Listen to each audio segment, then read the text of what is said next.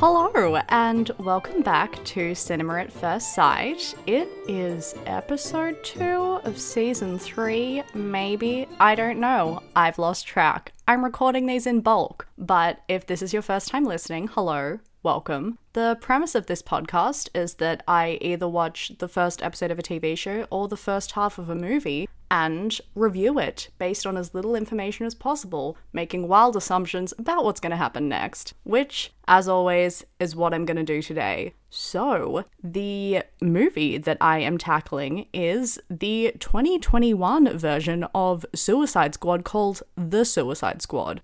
It's a sequel slash remake slash reimagining of the universally hated 2016 movie. Honestly, I don't really know what it is, but after some research, apparently neither does the producer. He said to think of it as its own entity that doesn't change anything about the world or the characters established in the original, so therefore it can't be classified as a remake, but also doesn't use it as a foundation, so therefore can't be classified as a sequel. So I have no idea what I have just watched. But let's move along to the first question. Is this a rewatch or is this a first time watch? It came out, I don't know, a couple of weeks ago, so this is a first time watch. Actually, at the time of recording this, I'm still in Sydney in lockdown, so yes, again, technically it still hasn't come out because at this point, what even is a cinema? However, I have seen the 2016 Suicide Squad. I actually saw it the day it came out because it came out on my birthday and I wanted to go to the movies, but that's super irrelevant and I don't know why I brought it up. This is going to sound insanely controversial, but I actually kind of liked Suicide Squad. Don't attack me, I thought it was fun. I liked the concept of villains begrudgingly being forced to band together and work on the side of justice to take down a common enemy. And I thought the cast was insane. I thought the soundtrack was bomb. Though also saying that, I went in with literally no expectations, because if you've tuned into Cinema at First Sight before, you'll know I'm not exactly tapped into the superhero movie realm. Basing this on almost nothing, if I had to pick between Marvel and DC, I'd probably pick Marvel. So again, the fact that before watching 2016 Suicide Squad, all I knew was that it was a DC movie, didn't really do anything for me. But I walked out pleasantly surprised, and I don't know why everyone thoroughly hated it and considers it one of the worst movies ever made. And in my research, because yes, I pre-gamed for this podcast with a hefty Wikipedia search, apparently James Gunn, the director of this newest Suicide Squad iteration, thought that the original was pretty good too.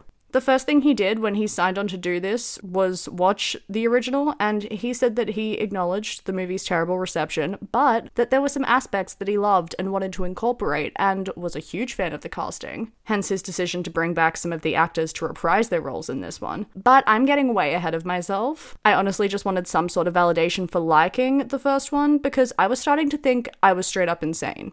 Birds of Prey? Different story. That film is horrendous, one of the worst things I've ever seen, and people really don't talk enough about how bad it is, but Suicide Squad?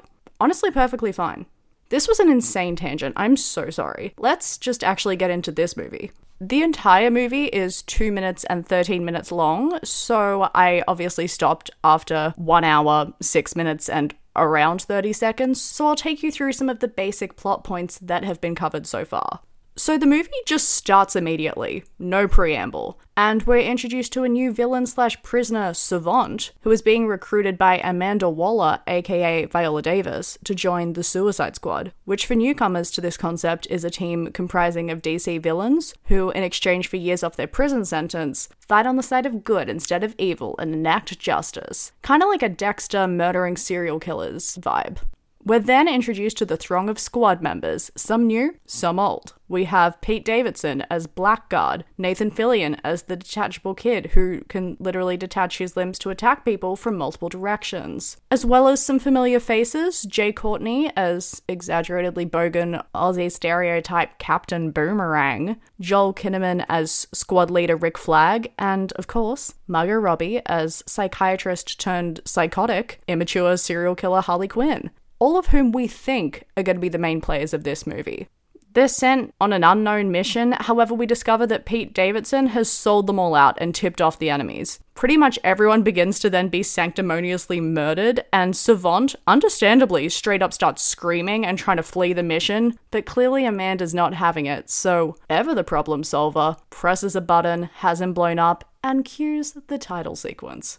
We then jump back in time and are now in prison again, where we meet Bloodsport, aka Robert Dubois, aka Idris Elba, who's been locked up for killing Superman, a power move, quite the murderous resume. Amanda's got her eye on him to head up a second Suicide Squad task force, but he does not seem keen. His daughter then comes to visit him after being caught stealing, and while their relationship is clearly rocky and punctuated with quite the dramatic screaming match, Amanda manages to blackmail Robert into leading this new Task Force X in exchange for keeping his daughter out of prison. The morals are nowhere to be found. Turns out, Amanda has an entire new lineup of criminals to join this task force, including John Cena as no-nonsense frat boy-esque Peacemaker, Polka Dot Man, whose weapon of choice is expelling poisonous polka dots from his body, Ratcatcher 2, daughter of Ratcatcher 1, who has the technology to communicate with rats and control them to do her evil bidding, and King Shark, a carnivorous shark-human hybrid voiced by Sylvester Stallone. Name a less intimidating and more iconic squad of legends. Already, I was questioning what this movie was. Amanda then explains to them her latest mission, and this is honestly where I tuned out because it got a bit complicated and political, so I'm gonna let Wikipedia take over from here. The government on South American island nation Corto Maltese is overthrown by an anti-American regime. So Amanda's decided to form an additional Suicide Squad task force to destroy a Nazi-era laboratory holding a top-secret alien experiment called Project Starfish. That was a lot. Good luck trying to keep up. What is this experiment? Your guess so far is as good as mine. We're then back to the present, aka the beginning of the movie, after the first task force have been murdered, thanks to Pete Davidson's big mouth. However, plot twist, Harley Quinn managed to survive. Who would have guessed? Margot Robbie wasn't killed off in the first 5 minutes, and has since been held captive by the Court Maltese government. How very Star Wars. The second task force are now also given the job of saving Harley Quinn and killing anyone who gets in their way, which they very much do.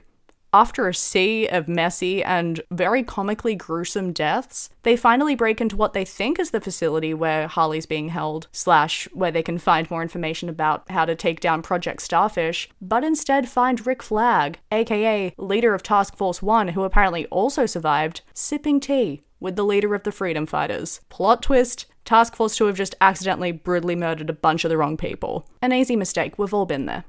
Meanwhile, we cut to the actual bad guys. Actually, that's a bit vague. Everyone's a villain in this movie. We cut to the people the Suicide Squad task force are attempting to take down, and meet the creator of Project Starfish, aka Peter Capaldi.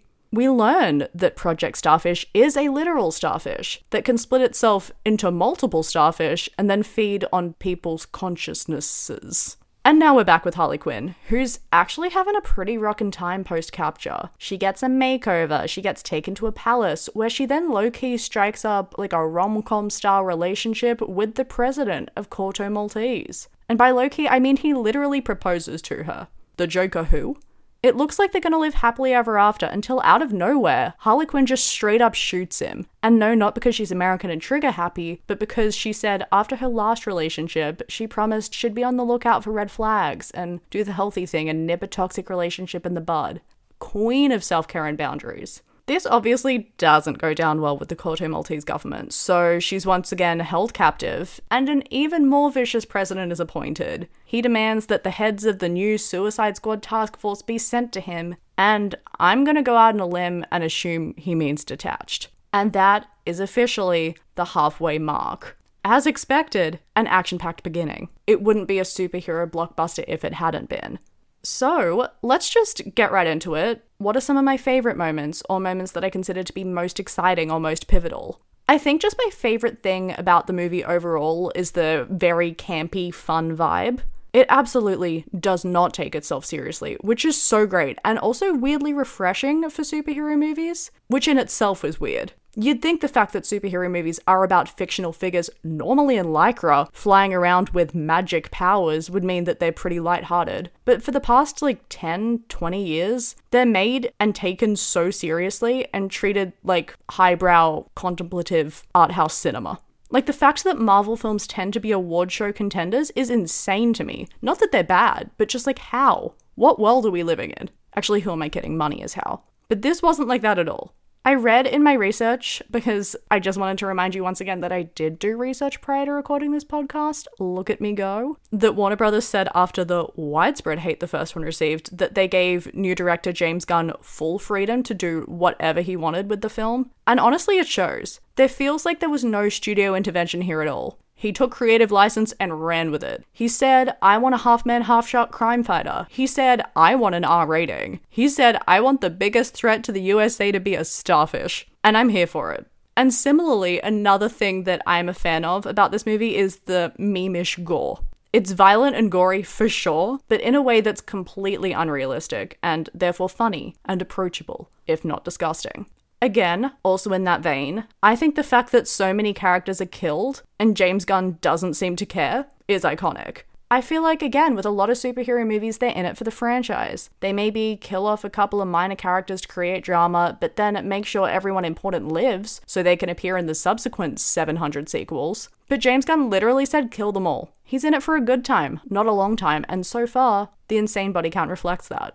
Continuing down my praising James Gunn path, I really like that he didn't create a totally new universe that contradicts the first Suicide Squad. And I like that he didn't take the original film's horrendous reception as a warning to go in a completely different direction for the sake of doing something original. He incorporated the elements from the first one that he liked, like how fun and loud it is, and also picked a great cast. Which is another thing. I really liked that while the cast of this movie does look quite different, there are still characters played by the original actors like Margot Robbie as Harley Quinn, and Jai Courtney as Captain Boomerang, and Viola Davis as Amanda Waller. And yes, a whole bunch of new actors, but all of whom are playing new roles. None of the original characters have been recast, so there is potentially room for them to join in future films. Because even though this is going against the grain a little bit, it's still a superhero franchise, so there will be future films. I think James Gunn's choice to approach this movie in this way is A, a class act, very respectful, and B, also just a good, objective, creative choice. So, bravo.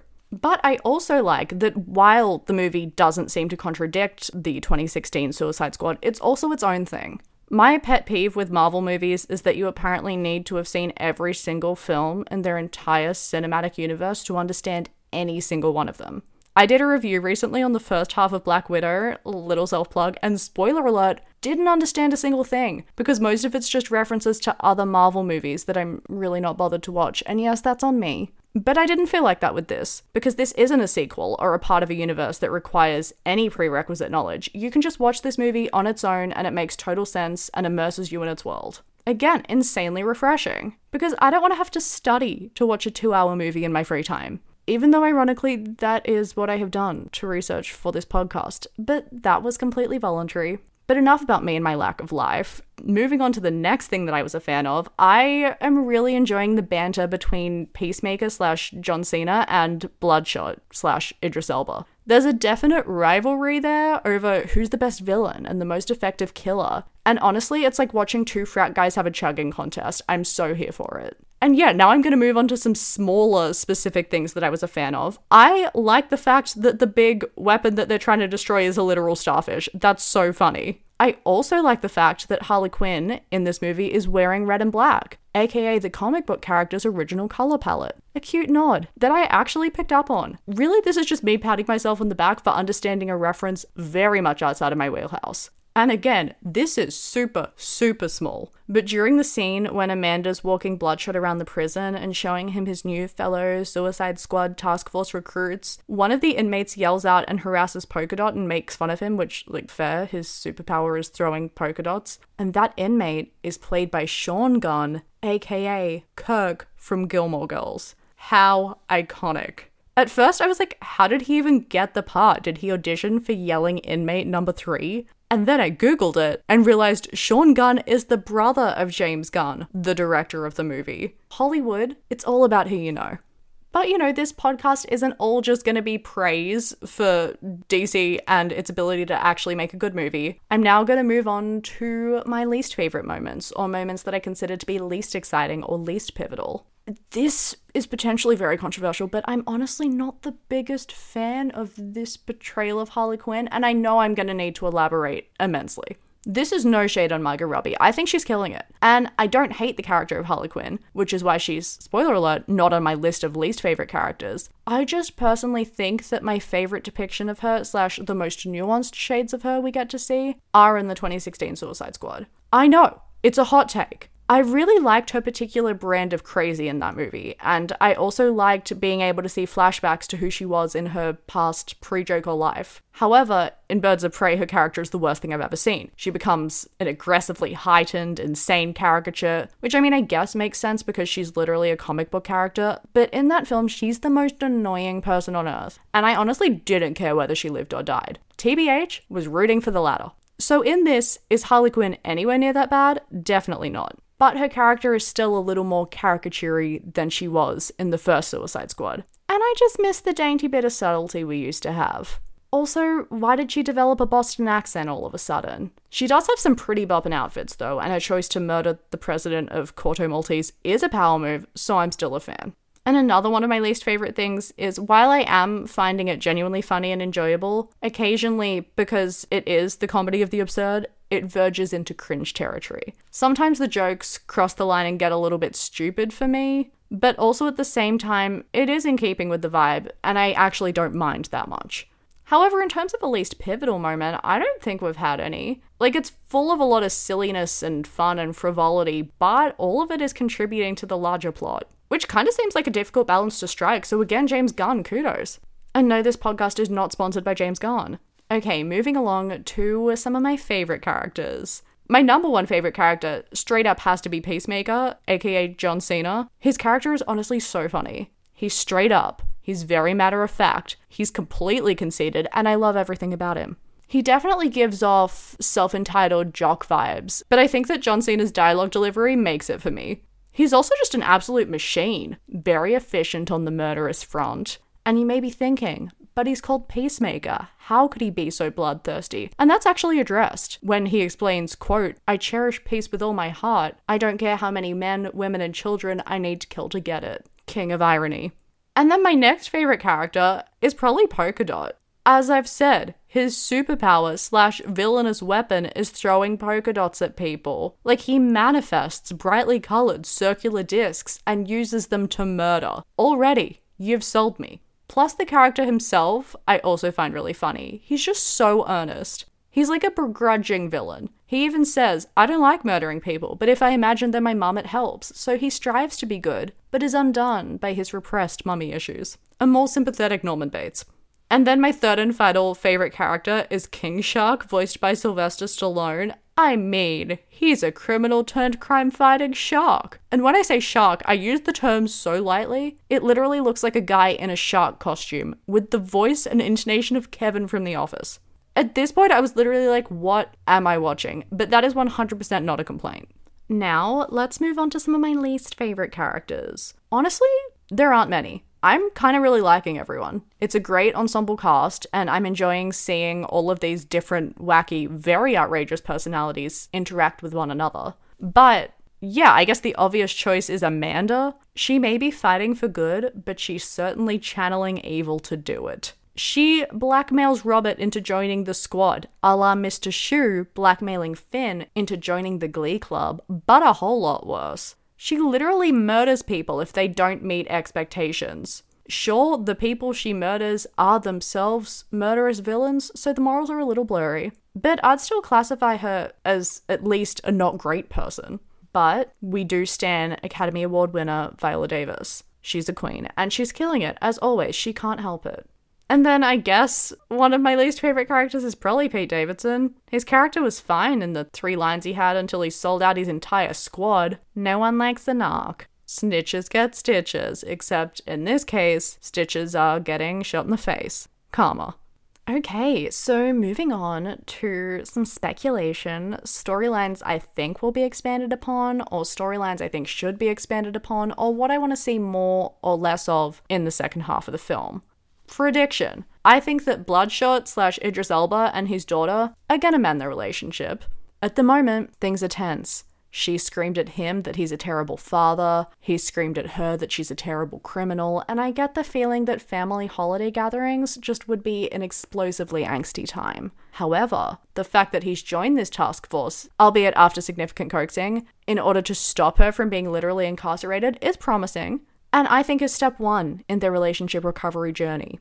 So I see that developing more and more throughout because we love a wholesome family dynamic and a satisfying problem resolution. This is a mainstream blockbuster after all. We need a happy ending. And then in terms of what I want to see more of, I want to learn more about Peter Capaldi and what makes him tick. Why did he decide to create a mutating starfish that feeds on people's souls? What's his end goal? What's he getting out of it? Was he a SpongeBob fan? I just want to know. I also have a few questions that I want to see answered, like, will the task force successfully defeat the Court Maltese government and save America from being ruled by a giant starfish? And yeah, will Harley Quinn be saved? If I had to guess, the answer to both of these would be yes, but I'm still keen to see more and find out. Moving along to my next category that's always potentially controversial, most problematic moments. But as always, I do have if applicable in brackets because not everything's going to be on PC. I'm going to keep this short and sweet. I don't really think there are any problematic moments. I mean, I guess all of the characters are murderous villains who proceed to kill a bunch of people throughout, and also Bloodshot doesn't seem like the greatest father and role model. And yeah, even Amanda, who's supposed to be on the side of justice, is morally dubious at best. But I think we can all agree that none of these characters are supposed to be shining examples of upstanding citizens. They are not a reflection of what the writers think morality is. They're all very clearly flawed. And that's the point. That's the entire premise of the movie. Now, I'm going to pick what category of viewing it is. I always lay out 3 for myself. The first being trash, meaning that it's horribly written, horribly created, and an overall mess. Treasure, meaning that it's really well produced and made, and a cinematic masterpiece. Or guilty pleasure, meaning that it's kind of trashy, it's kind of bad. However, I'm completely lured and I feel bad about the fact that I'm so into it. Now, I'm gonna say that this movie, depending on the eye of the beholder, is either a guilty pleasure or treasure. The reason I say this is just because this film is completely outrageous and campy and very naff, which are classic guilty pleasure ingredients. However, it's also self-awarely so it doesn't take itself seriously at all, or trying to be anything it's not. So for what it is, and wants to be, I'm gonna say it's a treasure. But it's definitely not trash, which honestly, me a few hours ago would be shocked to hear. So moving on to viewing style. Who would I watch it with? Where would I watch it? And who would I not watch it with? AKA the least and most ideal viewing circumstances. I think the ideal viewing circumstance would be seeing this in a cinema with a group of friends. It's a superhero blockbuster, jam-packed with loud, in-your-face gore and violence. It's made for the big screen. And it's such a heightened film that sharing your viewing experience with others who are down for a good time would, be just that, a good time. I would say don't watch it if you're after some slow-moving, reverently crafted Avengers-style superhero fare, but do watch it if you're a fan of Deadpool and Kick-Ass, and are just looking for a stress-free, completely shallow, fleetingly fun, total bloodbath. And the least ideal viewing circumstance would probably be watching at home on 123 Movies. Whoops. Now, the penultimate question. Will I keep going with the rest of the film? You can probably tell already, yeah. I want to see what happens, but also I just want to continue being entertained. I think I can probably answer the majority of the questions that are currently up in the air at this halfway point, but I just genuinely want to see the second half of the film. I want to see more of the characters' interactions. I'm keen to see if any other major characters are killed off. Who knows what can play out in the next hour and 6 minutes and 30 seconds. So now, my final question. Rating out of 5. I think I'm going to give The Suicide Squad a 3/3.5 out of 5. It's a fun way to spend 2 hours, or at least I can tell you it's a fun way to spend 1 hour so far. The time has completely flown by. It's funny, it's unsubtle, it's got a great ensemble cast who have a great rapport, and as I've said a bunch throughout this podcast, I really like James Gunn's approach to direction. I like that he objectively has taken what worked about the 2016 film, incorporated it, and put his own spin on it. He also directed Guardians of the Galaxy Volumes 1 and 2, and that sense of levity is very much present. So, overall, definitely would recommend. If you weren't a fan of the 2016 one, maybe you'll get out of this reimagining what you were seeking in the first one. If you were a fan of the first one, I think you'll enjoy seeing the elements that made that one good reflected in this new version, with some added fun stuff. And that's pretty much all I have for you. Thank you so much for listening. If you're at all lured by the sound of this film, then watch it, I think, on HBO Max in America, and in Australia, I think the only option is to watch it illegally until the world opens up again. And I'll talk to you next week, where I will actually be reviewing the pilot of iCarly. For once, I know what I will be talking about. This is a one-off, don't get used to it. And I'll talk to you then. Bye!